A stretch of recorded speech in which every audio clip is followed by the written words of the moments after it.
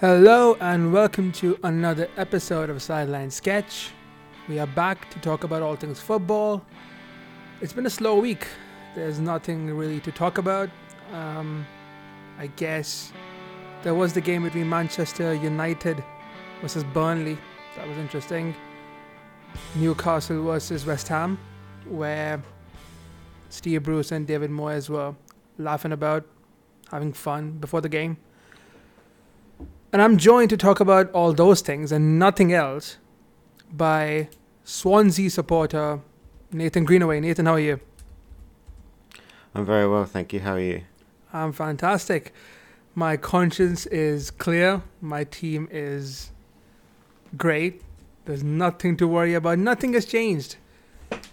So, Yep. I mean, before you get too high and mighty, I mean, do we want to delve into your business dealings in Qatar? Nah, that's not. No? Nah, it's fine. Should we do that on a different podcast? Yes, other things to talk about, like West Ham, Newcastle. So, it was an interesting week. Well, yesterday it was announced that the European Super League, which was always talked about, is actually something that's going to materialize. It felt very official yesterday with the teams coming out with statements and stuff. There are 12 teams. I'm sure most people are aware. It's the founding clubs, as they call them. It's going to be AC Milan, Arsenal, Atletico Madrid, Chelsea, Barcelona, Inter Milan, Juventus, Liverpool, Manchester City, your beloved Manchester United, Real Madrid, and Tottenham Hotspur. Elite, the elite clubs, who have won so many trophies, like Tottenham, So, where do you even start? So, what was your initial reaction to the news breaking out? It's not really a surprise at this point because, they'd already tried this just domestically in the UK not long ago. Right. And, we also need to stress this is the owners of these clubs that are pushing this. Yeah. And have decided to use the clubs to try and gain leverage over UEFA. And the point is that they want more money. A lot of them, especially in Spain and Italy, are teetering on the edge of bankruptcy. Mm-hmm. That's not a surprise to anybody. And that's Florentino Perez has even basically said that Real Madrid are going bankrupt, so they need more money. As far as the English clubs are concerned, there's not really any that worry there, so you're not really sure why they're doing that until you kind of look at who's in charge of those clubs, and it's just kind of money grabbers. And so it's not really a massive surprise. I think the surprise was more how aggressive they went about it, is that they kind of just sidelined everybody with it. Mm-hmm. But there's been talks of European Super League forever. Ever since kind of the Premier League came about in '92, there's been talks of doing it, of trying to do it. And yeah, it's not really a surprise. Everyone knows what football is at this point. And yeah, it's just horrible money grabbers looking to make more money out of everybody else. Yeah, but again, when you listen to people on Sky, like Gary Neville, rant about it, and what he's saying is, true. There's truth to what he's saying. But again, Sky Sports has their, investment in the current system. It's all basically a power play, and it's all rooted in money. We all know that there is no term like integrity in football anymore. Yes, you have a current system, but it exists because it favors the people at the top. It's just that now the people that were aiding that now want their lion's share. They want to be the ones who control the entire thing. So from their perspective, that's their mindset, that we are the ones who are getting the revenue anyways. So we're just going to separate away and start our own thing. Yeah, kind of, but it's more that they don't feel like they're getting enough revenue. Like, there's people like Manchester United, they're on the stock exchange. That's what the owners, the Glazers, care about. is what's that stock price doing, and that stock price went through the roof yesterday. Yeah, even Juventus, like they went up like 13%. Yeah, and for Juventus, that's a huge deal because they're struggling really badly. Yeah. In terms of money, and like, yeah, you had Perez again saying that Real Madrid are going bankrupt. Like Barcelona, everybody knows are going bankrupt. Inter Milan, their owners just had to shut down loads of their business dealings because they're struggling as well. I don't think AC Milan are struggling. I think their owners are pretty fine. But yeah, it's not about football. It's not about the sport itself. It's about how can they make more money, and to do that, they're just going to break everything. Like, they've not done this in a nice way. They've done this in a sneaky, snake-like way, as the UEFA chairman put it. Yeah. Is that they've just sidelined everybody. They've lied about it. They lied to him about doing it. He said that Ed Woodward was on the phone to him last week saying he supported the Champions League reform, asked a couple of questions about financial fair play, but now we know that they'd already signed this. And they were just going to do it in a way that causes maximum uproar. And it's broken football. We had Leeds v Liverpool last night. There was good implications on it for Liverpool, but by the time the match has come round, it might as well have been a friendly. It was pointless. There's absolutely no need for that match to happen last night. Leeds aren't getting relegated. Liverpool, it doesn't fucking matter if they get top 4. Like, it's literally, it's just ripped everything away from football. All that hard work that the players put in against Burnley at the weekend for Manchester United, like getting the win, going 10 points clear of Leicester, and now it doesn't matter. Like, we're not going to win the league, so bar an absolute miracle. Like, so what's the point? What's the point of us being second? Yeah, but then again, that exists without the Super League anyways. Like, fine, what's second for you anyways, you know? Well, it qualifies you for a competition that we're not going to be in. Oh, right, you meant it that way. Okay, fair. Yeah, I meant the way football works. Right. That's Rahul just forgetting that top 4 is Champions League. He forgetting the Champions League exists. Buying her out of it, so he forget it exists. No, that wasn't the low blow, man. Low blow. That wasn't my point. My point was like, you were in the top 4 anyways. Like, you're not losing that. Yeah, but my point is it doesn't matter. Why be in the top 4? Yeah, that's what I'm saying. Like, the season is completely irrelevant now. Like, other than Man City, they'll probably, again, bar a miracle, they'll get to lift the trophy. Leicester in 3rd are the only side that matter, unless West Ham West Ham are 4th at the minute, but they lost at the weekend, so Chelsea have a game in hand. If it's City, United, Leicester and Chelsea as the top 4, only one of those sides got anything from it in terms of European football.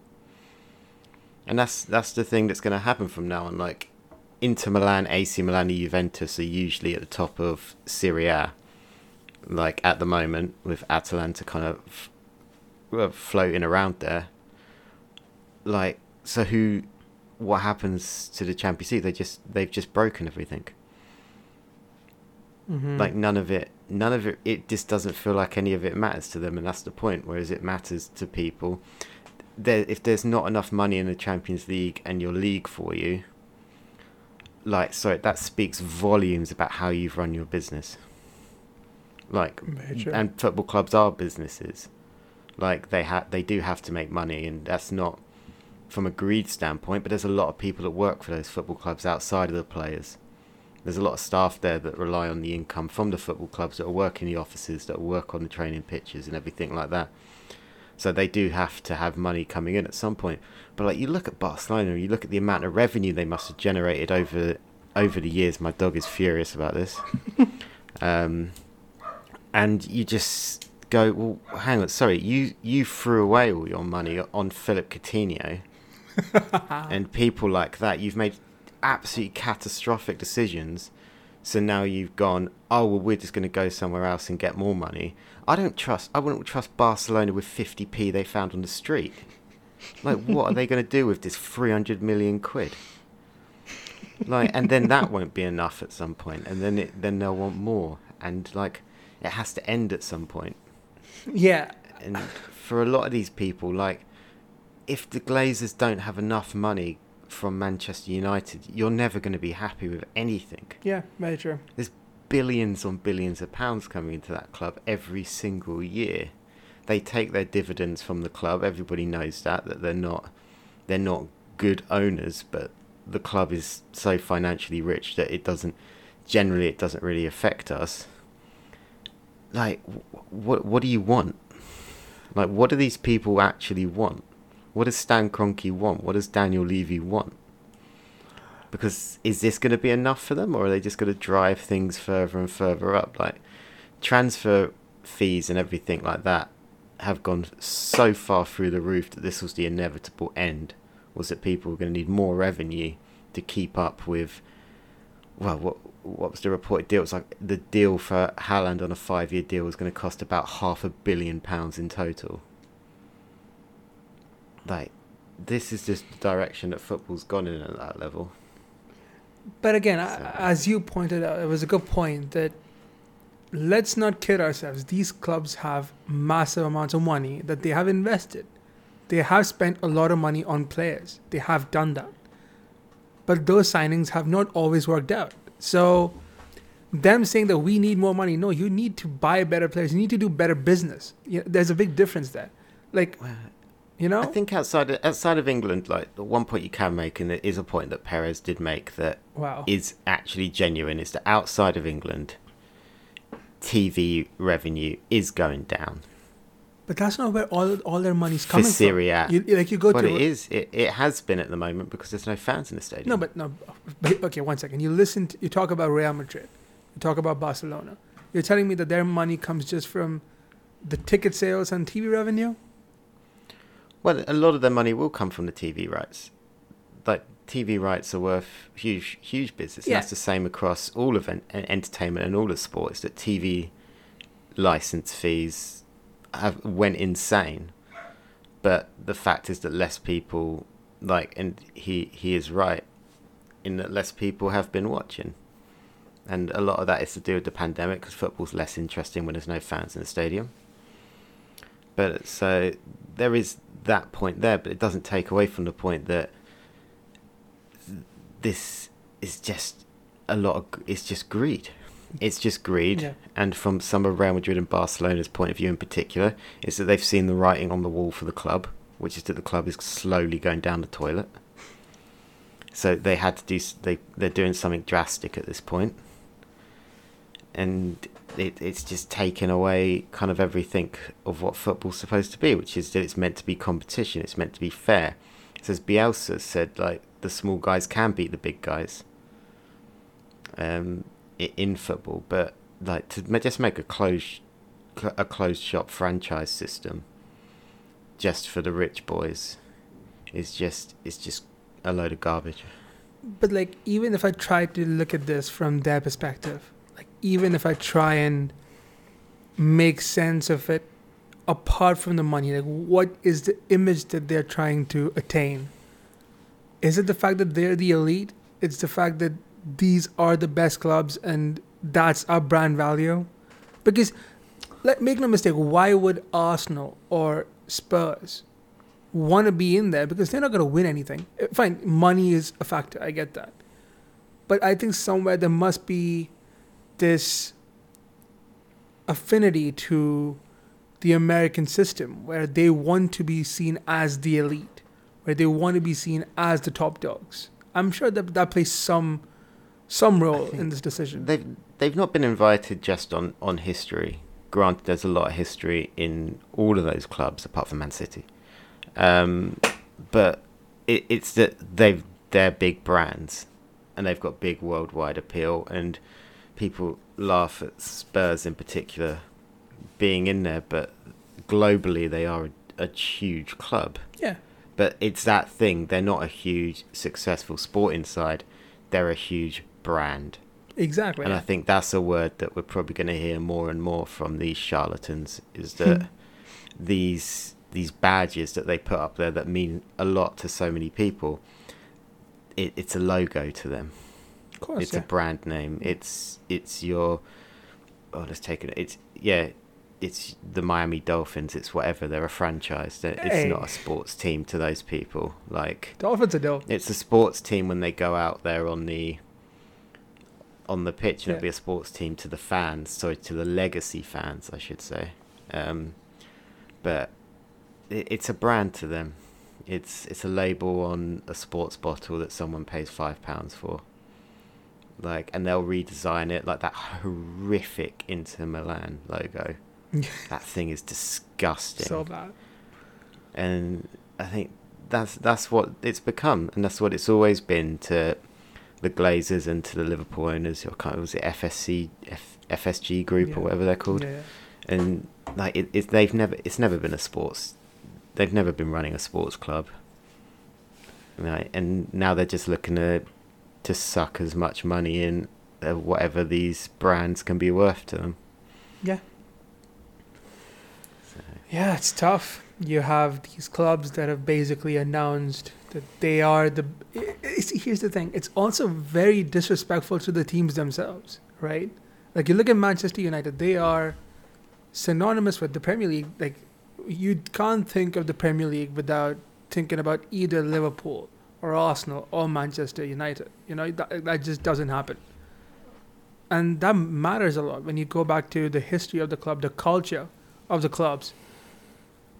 You've just sold it away. Like, fine, even if this doesn't go through, even if there's some sort of compromise that you still stay in the league or whatever. But the fact that you're the clubs, like Manchester United are one of the leading clubs, like they are the ones who are running this conversation. It kind of feels very disrespectful to their own culture and their own history. Well, it's the same. It's the same for all the clubs, of course. Really.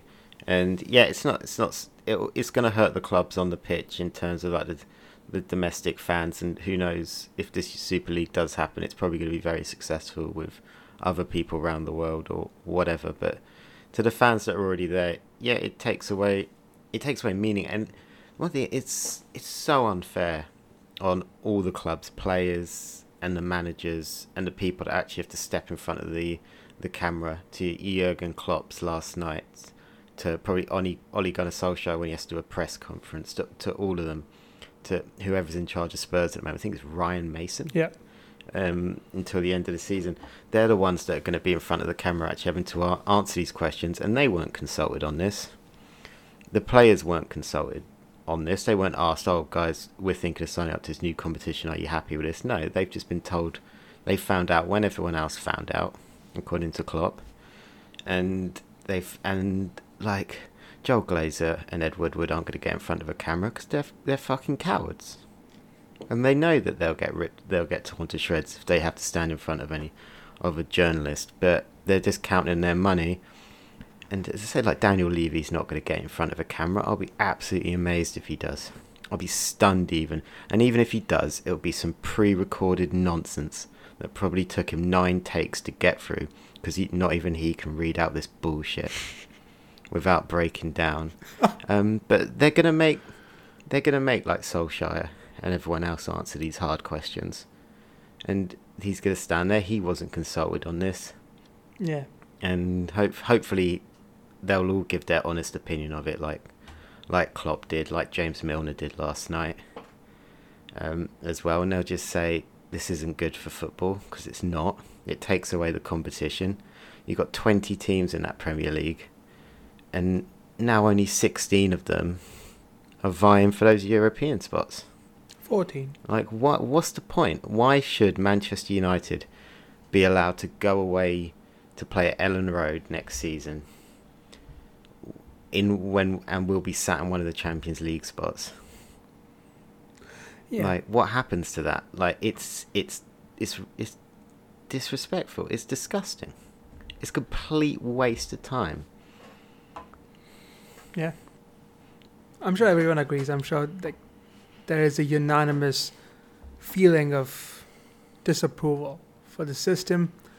again, there is no relegation. There are no stakes to this. It's just, I read this yesterday. It's just content. It's just there. There's nothing about it. There's no heart. It's just like, why can't they band together and all come up with a giant pre-season competition? Everyone would absolutely love that. And the argument is that people won't pay as much money to watch it, but I don't think anyone worth their salt is going to pay much money to watch this anyway, because it is a giant friendly competition. Like, it's nothing more than like the Intertoto Cup. Like, that's all it is. It's just a load of big sides going out there. It's a load of rich people sat in a room looking round and going, yes, we are rich. Yeah. Like, what shall we do now? And like, and when you make new competitions, and changing sport and evolving sport is on the surface a good thing. You can't just sit still all the time and just rely on what's worked. And some things, like a league format, does work, so there are exceptions to it. But you do also need to keep evolving and keep changing things. So having fresh ideas, I don't think anyone's against that. But there's ways of going about it, and just snaking around and banding together with all your rich pals and just going, oh, let's just tear up the season before it ends. Like, it's just ruder, isn't it? That's just not how people should behave. Yeah. Especially when you don't even consult anyone. Yeah, that's true. So.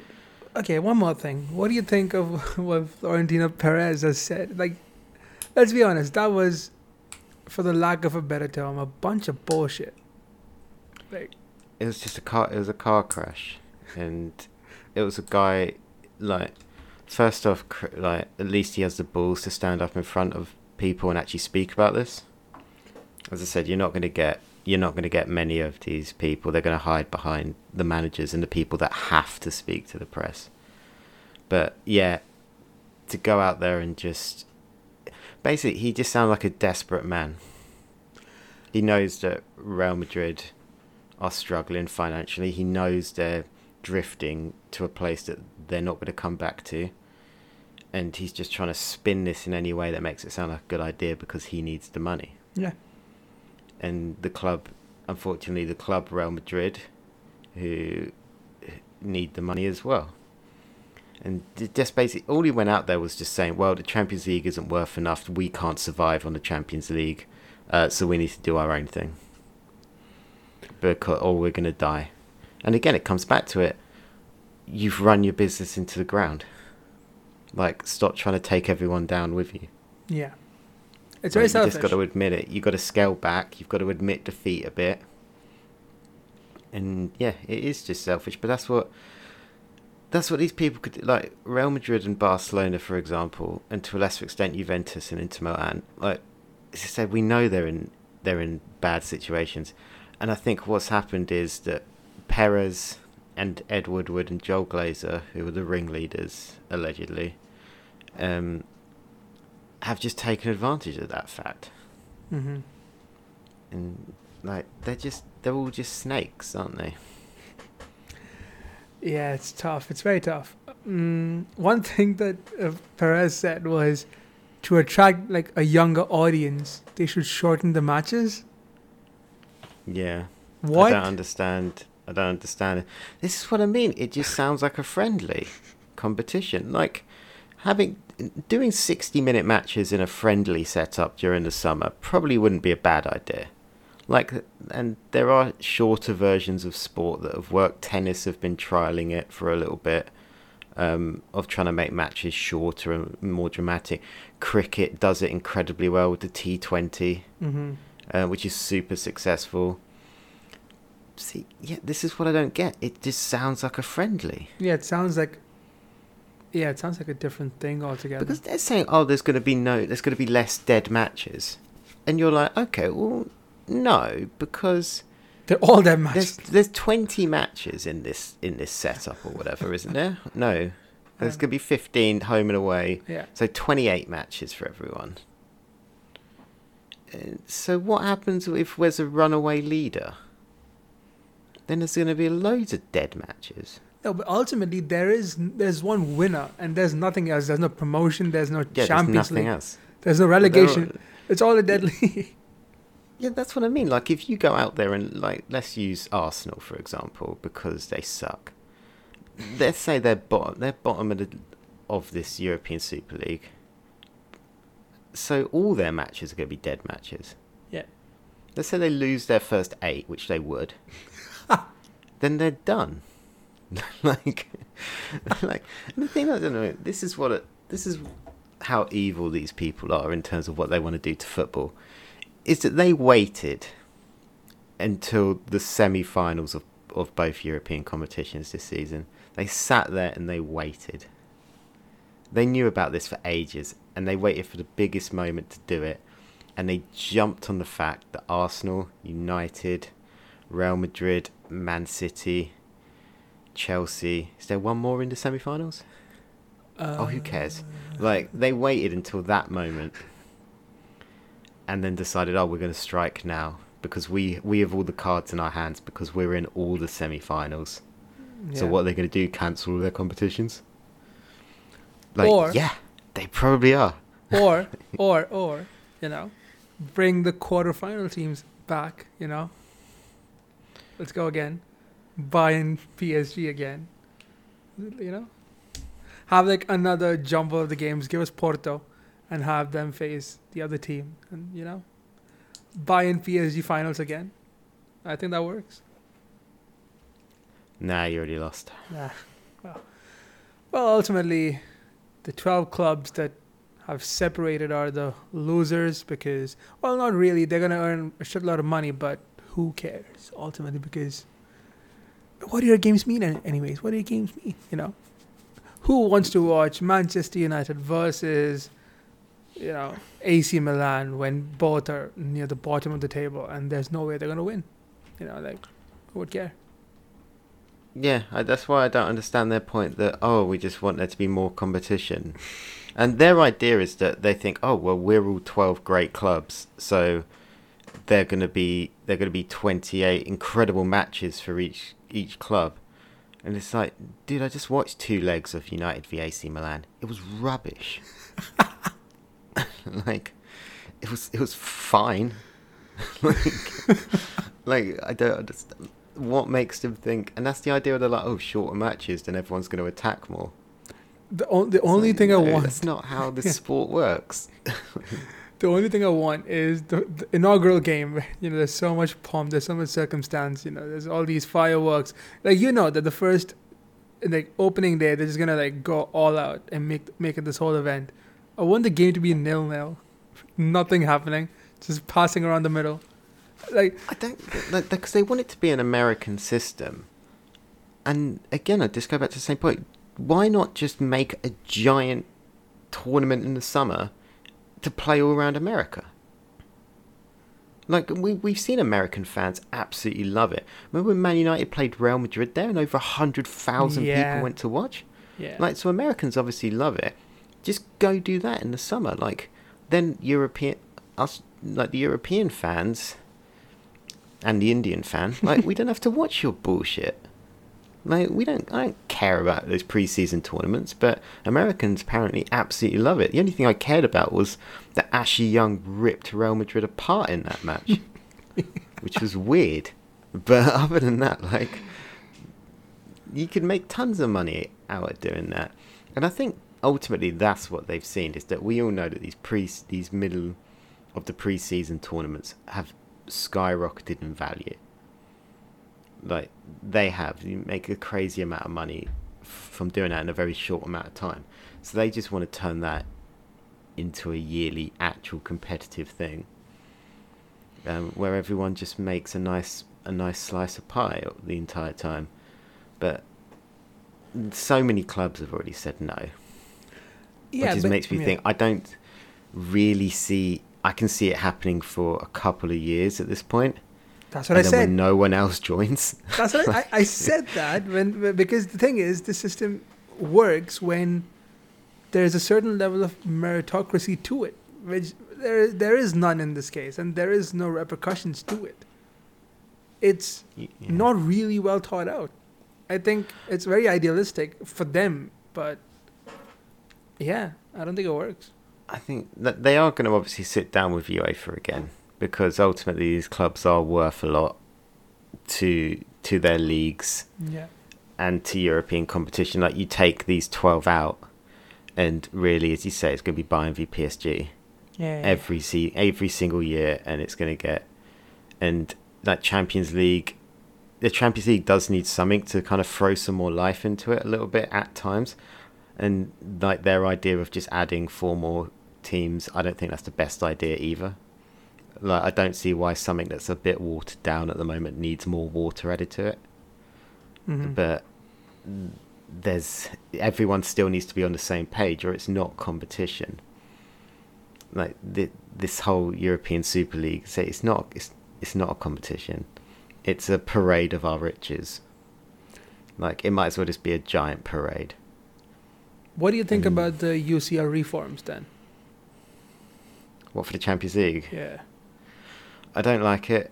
So I've not been the biggest fan of the Champions League and the Europa League and the way they've been set up for a while. I think they are dull. They have, as I said earlier, like, you do need to, having new ideas and making changes to try and keep things fresh are a good idea. I don't think this idea is the best idea. Mm-hmm. I think it's just going to be a bit more boring.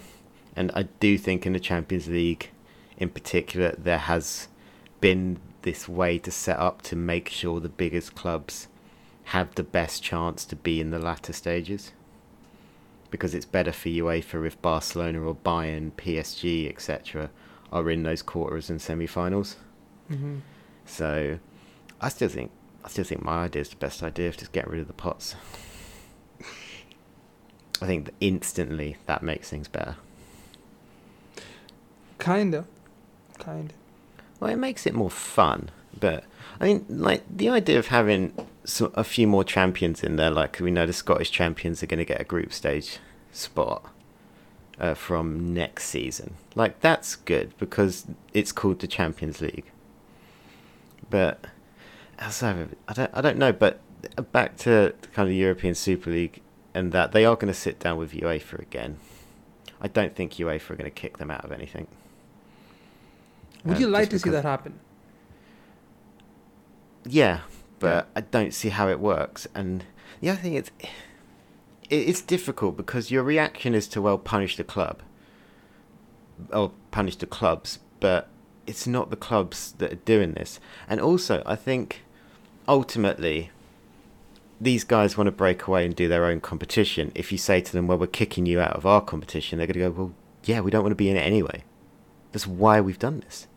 And so I think it's slightly redundant. Mm-hmm. And also, I think breaking football this season more when it's just been broken is not the way to go. Unless UEFA can come together very quickly and throw together another tournament for people, and the winner faces PSG in the final. Like, that could be a cool way of doing it. Yeah. I think PSG, if you're going to kick them out, PSG should get that final spot because they're the last one left. Yeah, for sure. They should be in the finals already, and then the rest kind of compete to get there. Yes, something like that might be cool, and you could just throw some people in there. Yeah, we get it. You lost, but well, maybe Bayern shouldn't be in there because PSG beat them already. Yeah, I just thought maybe of that. Maybe it should be everyone else. So, but then again, you don't know who the hell's left. Like, it'd be Dortmund against Porto, Leicester, Liverpool. It'll be no, Liverpool are leaving. So it'll be you have to have a match between Dortmund and Porto, and the winner faces PSG. That's the only one that kind of makes sense. And the winner faces Leicester. Yeah. Sure. I don't know, because there's a way to do it, but they could do that. They could throw that together very quickly, and it could be a big show-off event, because if they pull it off and it goes great guns and no one gets COVID, then it kind of makes the Super League people look like dicks again. But yeah, I think a compromise will be met. I think this has been a big flex of the muscles for the most thing. I think they've shown they can do it, but ultimately they're going to want to sit down with UEFA, and really, we know what these people want. They want a bigger slice of money.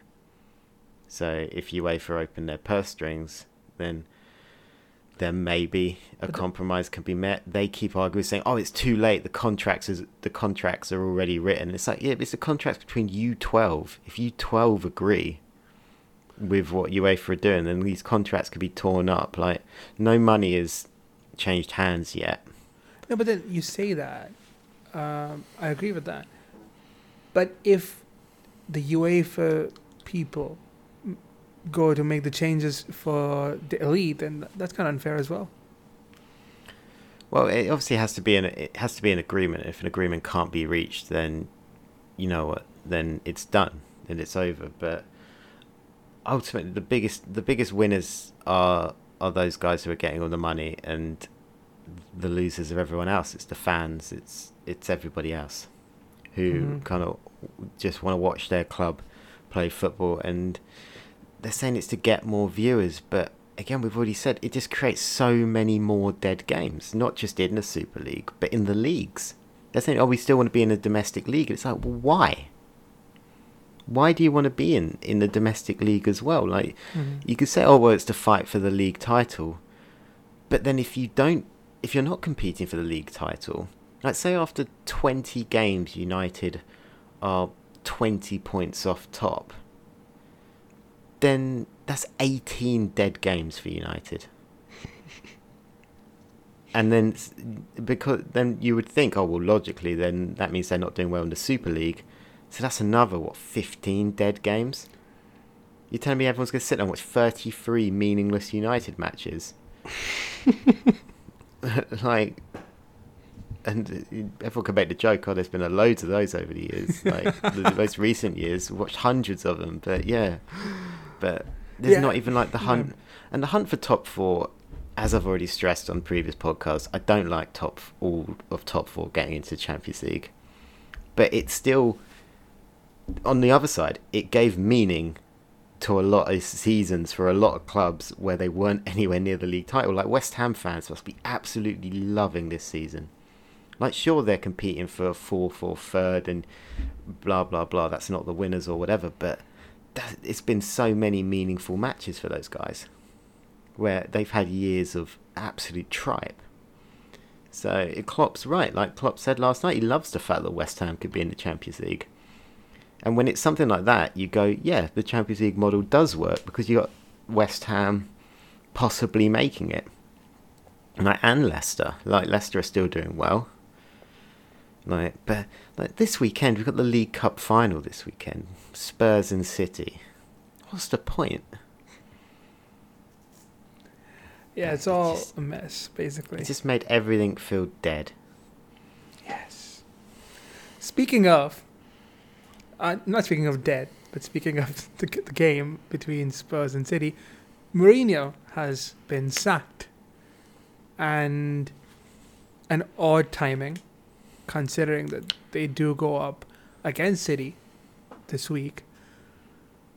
But it did feel like it was going to happen sooner or later. But what do you think about the sacking of the sacked one now, or the special one? But yeah, what do you think? I don't think anyone can be massively surprised. The immediate thing was that people had said, oh, he refused to take training because of the Super League. But then a load of reliable journalists have said, no, he's been sacked because of results. But what do you think about that? Because why would they sack him? It doesn't make sense to sack him right now. I think it does. Now? Before a finals? They're not going to win it. Why not? They've played such dead football recently, and we're using the word dead a lot, so I'm going to stop doing that. Very stale football for a long time now. Rigor mortis had set in. Yeah, it had in a massive way, like outside of Harry Kane somehow still scoring goals in that side. Like, there's nothing there. Like, I think a move needed to be made, and if they'd made contact with their next potential manager and they'd started putting things in place, I think all they're hoping is, at this point, is a new manager bounce to get in there. Someone with a bit more of an attack-minded approach. I don't know what Ryan Mason and I can't remember the other guy's name. So sorry to him, but it's those two. Is it Chris Powell? I think it might be, but I might be wrong on that. Like, maybe they've just got a more attack-minded approach, but they needed something. And there were loads of rumours today that players had gone to speak to Daniel Levy about Mourinho and that he had lost the dressing room, and that you could say it's odd timing before a final and it's Jose in a final and whatever, but there's no evidence that Spurs side were going anywhere. They've not hard to watch is too visceral a term, but people have been throwing it around. They're just dull, and it's not even dull where you can see there's a plan there. It's dull because everyone is, as we said in the last podcast, everyone is stuck in their zone. When we were talking about Atletico Madrid, who they clearly listened to the podcast because they won 5-0 at the weekend. Yeah. Everyone's just stuck with no ideas. No one's pushing on. No one's attacking. They didn't play particularly well against Everton. Their second half against us was disastrous, and the losing the last minute goal against Newcastle, I thought that was it. Myself, when Newcastle got that late equaliser, I was like, Jose's done. Mm-hmm. But they hung on for a couple more games and nothing got better. Their top 4 hopes, not that it matters, have kind of slowly disappeared, and they're mid-table. And that's it. When you got Song and Harry Kane and Lucas and Gareth Bale and then Ndombele and Lo Celso and players like that, you should not be mid-table. Well, let's talk about that, because Mourinho did make these players better. Let's not kid ourselves. And Ndombele wasn't having a great time before Mourinho, and he did turn him into a great player in the midfield. I mean, he kind of... Yeah, he kind of did. I think Ndombele, he didn't get much of a chance under Mauricio Pochettino, but I don't... like, Dele Alli, career has fallen off a cliff under Mourinho. No, you cannot say that. He was can't even get in the squad. He was losing it before Mourinho.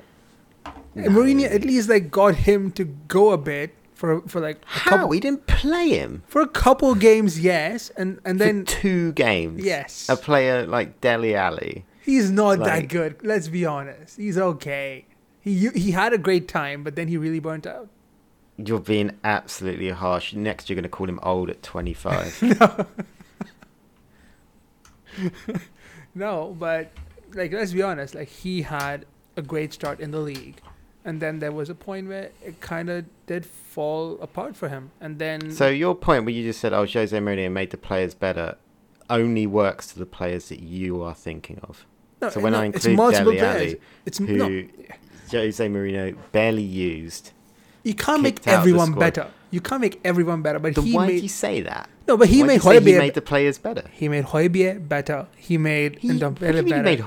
You can't pick a player that he just signed. But he's playing incredibly well under him. Southampton. I mean, but he's playing incredibly well. That does matter. And then Son and Kane had an incredible connection. Yes, you go back to... Jose invented that. No, but they had a great connection. And the counter-attacking style was working for them in November, December. They were top of the league. Then defensively, they were a rock at one point. He got Eric Dyer to play well in defense before it fell apart. But for a while, they were playing very well. Your key point is before it fell apart. Yeah, but the players have to take some responsibility for the falling apart, is what I'm saying. Yes, the manager, Mourinho does what he does. But if the players buy into it, it works. We have seen it work when the players buy into it, but so many players don't buy into it. That's the point. Then why is that if you're coming in there and you're telling these players to do this, do that, and it's not working, and you refuse to change your style, and we've seen it generally Spurs have an incredibly negative approach, and at the start of the season, you're right, they would get a goal and then they would cling on for dear life. But now they concede first and they're done. Yes, so but if Jose won't change his tactic, won't go for it, how's that on the players? Because they are buying into what he's doing because he's doing what they want to do, but it doesn't work. I think it's a mix of both. I think he does need to switch things up, but we know he doesn't. They've won 1 of their last 6. Yes, he does need to switch things up, and his philosophy of reactive football really turned into a static way of playing, and I get that. But the players also need to understand that the style was working at one point, and when Mourinho didn't change, you know that the style worked before. Maybe it could work again. It's a bit of both. That is the stupidest thing you've ever said. So did the styles not work? If the style's working, you've got to buy into it. But when it's not working, you need to continue to buy into it. Because the manager's not going to change it. So if your pen runs out of ink, do you just keep writing with it? If it's not working and the manager won't change, he doesn't have a plan B. We've said it numerous times about so many managers, they don't have a plan B. Yeah. Jose doesn't have a plan B. Yeah. His plan B was to allow the players to attack in the final 5 minutes when they're already down. Yeah. Like, that was it. No, okay, fine. Let's go back a couple months. When Bale had that little run that got everyone clamoring, where he was scoring and the team was playing free-flowing attack. It just has fallen apart in the last month or so, a couple months or so. But there is enough there, even in this season, to say that it hasn't been all doom and gloom. It hasn't all been... It's the 20th of April, so let's go back 2 months ago to February, as you just said. Okay, they lost to Chelsea, they beat West Brom, they lost to Everton, they lost to Man City, they beat Wolfsberger, they lost to West Ham, they beat Wolfsberger, and they ended the month by beating Burnley. Yeah. Yeah.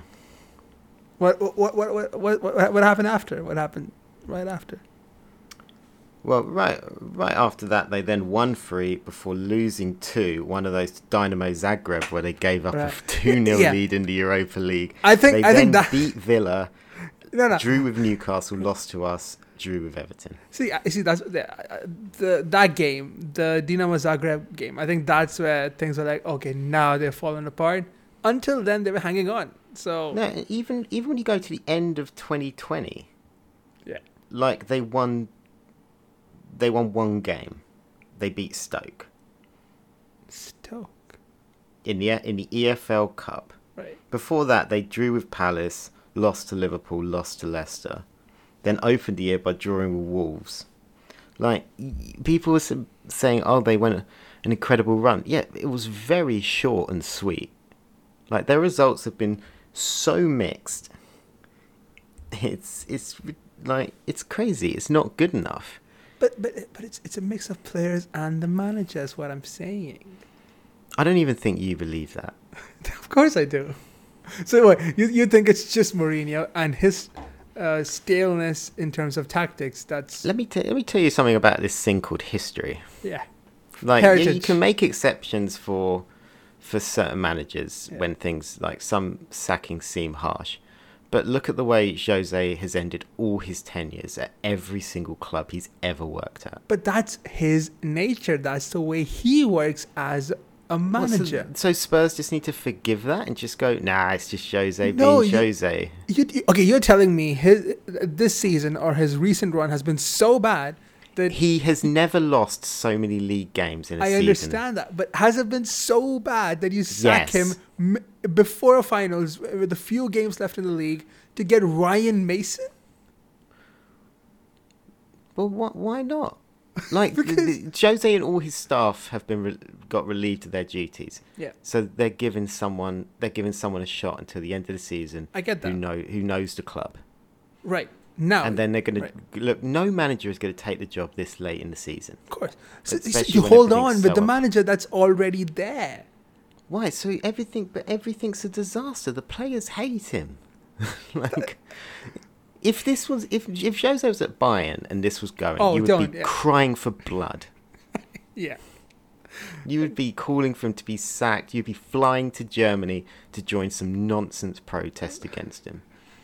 Like, if the players don't like him and the players aren't happy... I agree, I get that. He's not letting the players express themselves, which he's not. And it looks exactly the same as every tenure has ever ended at any of his clubs. Then why not give someone else a chance? The season's gone. Because it's not gone. That's the thing. They haven't won a trophy since 2008, and Manchester City have not been looking great recently. They had a loss against Leeds, 10-man Leeds, and then against Chelsea they lost. they didn't look great. There's no Kevin De Bruyne. And you know he is a guy who can get performances done in the finals. We know he has the winning mentality. Why not keep him for at least the end of the season? That's my only point. Because it's the same. It's what's going on in the club. It's the players. The players just don't like him. If they don't want to play for him, I get that. and the results are so bad, I don't see why giving someone else a chance is such a bad thing. Like if it had reached a point where it's not, they cannot keep going like this, then Okay. yeah, it's time for him to go. You could say, oh well, he's going to do the final, but if you know how they're going to play, they're going to sit back. They're not great defensively. They're not very well organised. They're going to hope for a counter-attack. And like looking at their recent results, they're either going to get spanked or they're going to throw away a lead. Like those are the only two options for Spurs at the minute. Like, Okay, fair. So yeah, why not give someone else a chance? Fair. We don't know what Ryan Mason and Chris Powell are like as coaches, and Jose's history of just annoying everybody to the point of where they hate him. Like we had it. You talk about Dele Alli, he's rubbish. Why was Jose playing? I didn't say that. Jose also thought Luke Shaw was rubbish. Yes, he did. And refused to play him. Like, yeah. So he's got a history of also being wrong about people. Yeah. And if this is what these players need, then why not go for it? Fair. Without Harry Kane, they would be nearly in the bottom three. They wouldn't be. That's such horseshit. He's got 20-odd goals this season in a side that do not attack. What about Carlos Vinicius? Well, he doesn't score against anyone that's not a fucking plumber. Because he hasn't played against big teams yet. Oh, so suddenly it's because he hasn't played. Oh, when it's Dele Alli, he's not good enough. But when it's Carlos Vinicius, you really change your point. What on earth has Carlos Vinicius done in his entire fucking career to make you say that? He scored those 3 goals, right? Like in that one game. Yeah, 2 of them were like against part-timers. He has played also. He was starting recently when Jose tried to play 4-4-2 and it was a pissing disaster. Yeah, yes. Okay, I think, yeah. So Mourinho's gone. We wish him well. We hope he comes back soon as a pundit or as... I don't know. I don't see who hires him. Like, you were just talking about how great he is. Who hires him? Some team in Serie A. I think he gets a Serie A job. I think that's all that's left. Yeah. I think AC Milan, if they cock up. Yeah. He seems like a guy that would also be one of the 109 people to have worked for both Milans. It's not a special feat anymore. But, yeah. Speaking of another manager who will soon, not sack, but will be leaving a great side is Hansi Flick. He came out after the game against... I don't know, they were a bit one-dimensional. Yeah, so... such a cunt. But... Well, I didn't say... I'm just quoting journalist Rahul Idnani. That's 90. Okay. He said that he is going to leave. For him, I think the decision was always coming with his disagreements with Hasan Salihamidzic. And yeah, it kind of seemed like it was going to happen after it was announced that Joachim Löw is going to step down, because that job doesn't come often. And if he wants that, then he should go and get it, considering that he's given everything he could to Bayern in that one season, 6 trophies. So I get it. I hold nothing against him for it. He gave the team an incredible few months, and I'm appreciative of that. But who comes next is the question, because Nagelsmann has said that he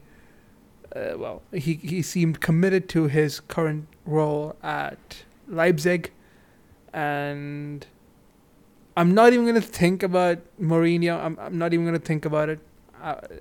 No. No. Yeah, no. So what do you think happens, and what do you think about this decision?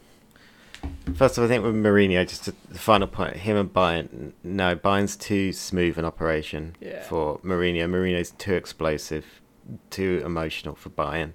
Yeah. And Bayern aren't really a club that deal in drama. Like, they kind of just get on with what they got to do. Like, what? Their drama. Yeah. Like, you don't get, like, this Hansi Flick making a nicely worded statement about how he's leaving is the most dramatic Bayern Munich get. Like, Mourinho just walking out of press conferences wouldn't go down well. Like, I think Bayern would just I think they'd just cut him off immediately. I don't think he would last 6 months. But with Julian, I don't really know. You feel like he's just a natural guy to progress just straight up to Bayern, but then there's been all sorts of other rumours of other clubs going in for him, and maybe he won't. Like, you never know. It depends how loyal people are to their clubs in Germany. Like, the ones that aren't so loyal do tend to end up at Bayern. The ones that like just love Dortmund or Leipzig or other clubs too much tend to not go. But Hansi Flick, he had a great season. The moment that Germany job came up, he kind of just looked out the door. Yeah. Like, it started immediately. As soon as he announced he was going to leave, Flick was the guy. Like, immediately, obviously, everyone went to Klopp, and Klopp was like, no. So then everyone went to Flick, and he's had a great time. I don't know, maybe it's such a short spell. I don't know whether he just feels like he's done everything that he wants to do, or whether he doesn't really like club management or what. But it's both. It's a very short time. Yeah, I think it's a mix of all three. That this job just comes because there needs to be. It's not big, but there's a semi-big rebuild job needed at Bayern, so maybe he just doesn't feel like he could be bothered, or something like that. Or maybe he'll be back. Maybe he'll lead Germany to World Cup glory. Maybe, and then he'll be back. But I don't really know who goes.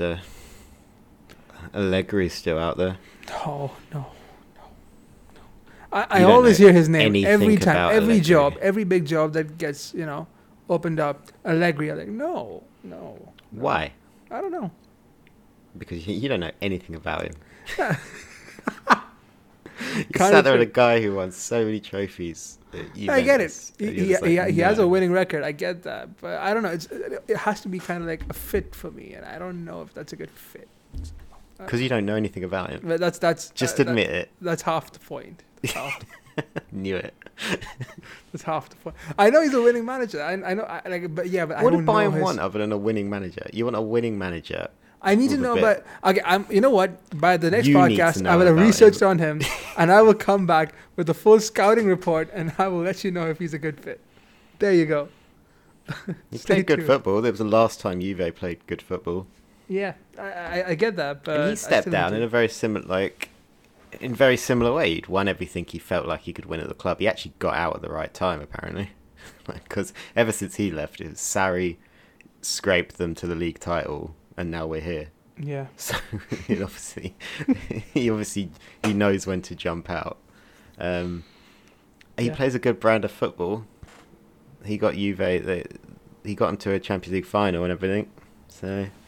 Who knows? But other than that, I don't really know who would really go. They're out of Julian and Allegri. Who else is out there? Xabi Alonso. No, he's already signed it. Xabi Alonso. Jesus Christ. I would. I know this will never happen. I know we've not heard anything from him in ages. But like someone like Philip Lahm, like I don't know. Maybe years down the line. Who knows? For fuck's sake. I love to see that. I love that image of him. Why? You just want the photograph? No, I want to see him manage a team. He has. Why?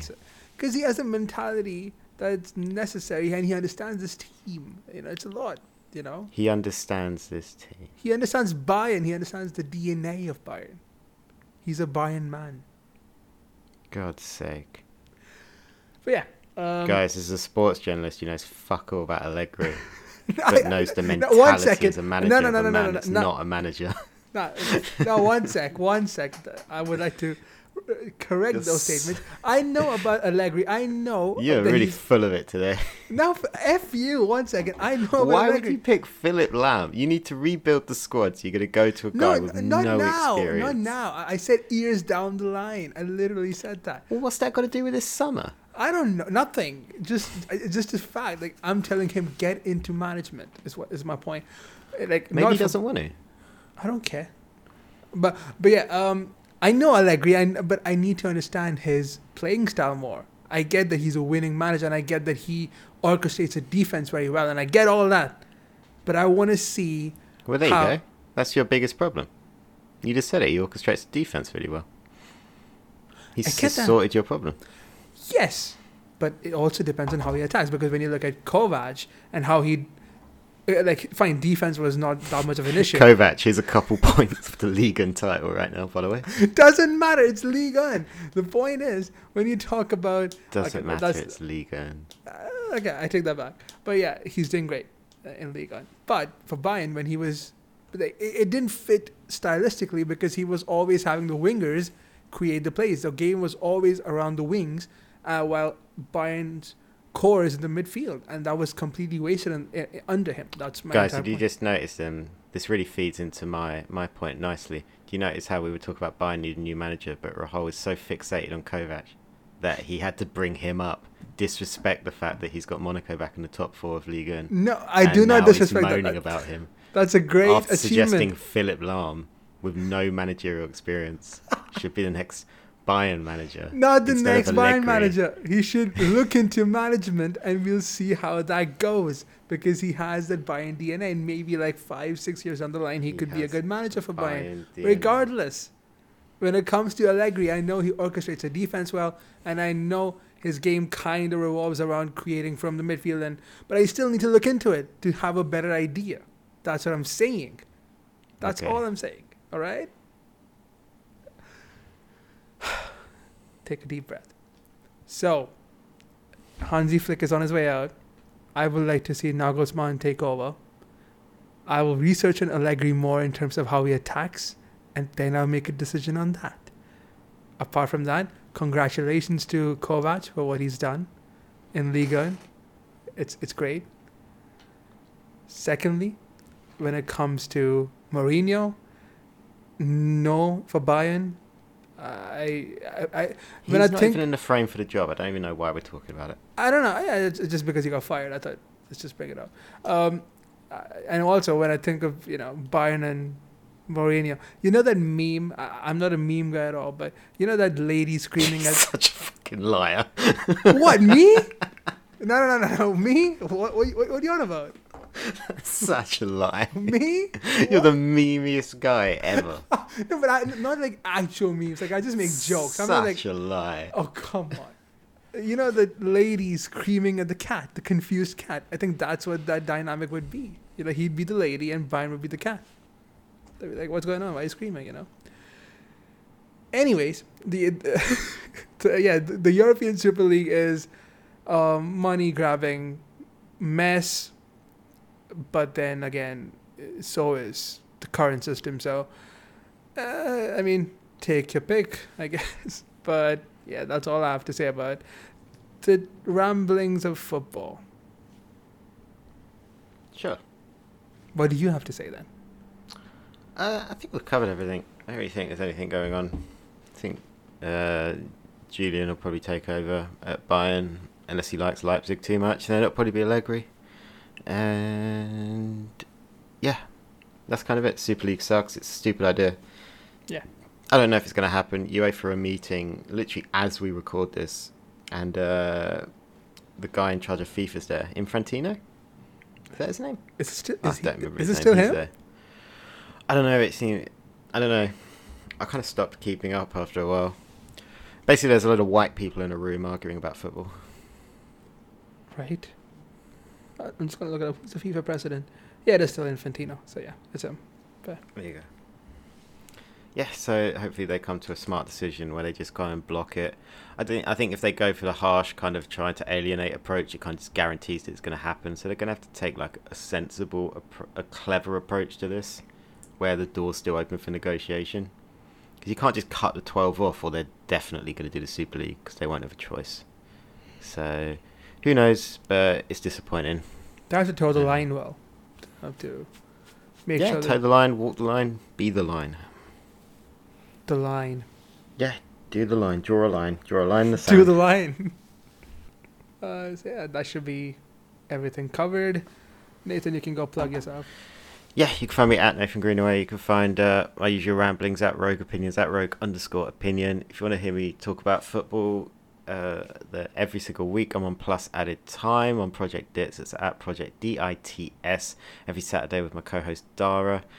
And my other comedy scripted podcast, That in Sport, you can find it at That in Sport on Twitter or wherever you get your podcasts. There's a new episode coming out this weekend, so look forward to that. Otherwise, Rahul, this was great. Indeed. You can check us out on Twitter and Instagram at TC9 Podcast. You can check out our website, theconventional9.com, for articles on basketball, MMA, movies, football, everything. Yeah, I wrote one recently on the Boston Celtics and how their season could go from here after their recent run of form. And yeah, you can check us out on Spotify, Apple, Google Podcasts, wherever you get your podcasts. You should be able to find The Conventional 9, and that should be everything. We'll be back soon. The next podcast will be about UFC. I'm sure Nathan is excited. Yeah, there'll be the crowd again, so that'll be something. Yeah. Who's fighting? No, it's Jorge Masvidal versus Kamaru Usman. So I don't know who those this fight fight are. Sure. This fight happened. Well, Kamaru Usman is. I don't care. One of the, okay. Oh well, thank you all for tuning in, and we'll be back soon. Bye. Bye.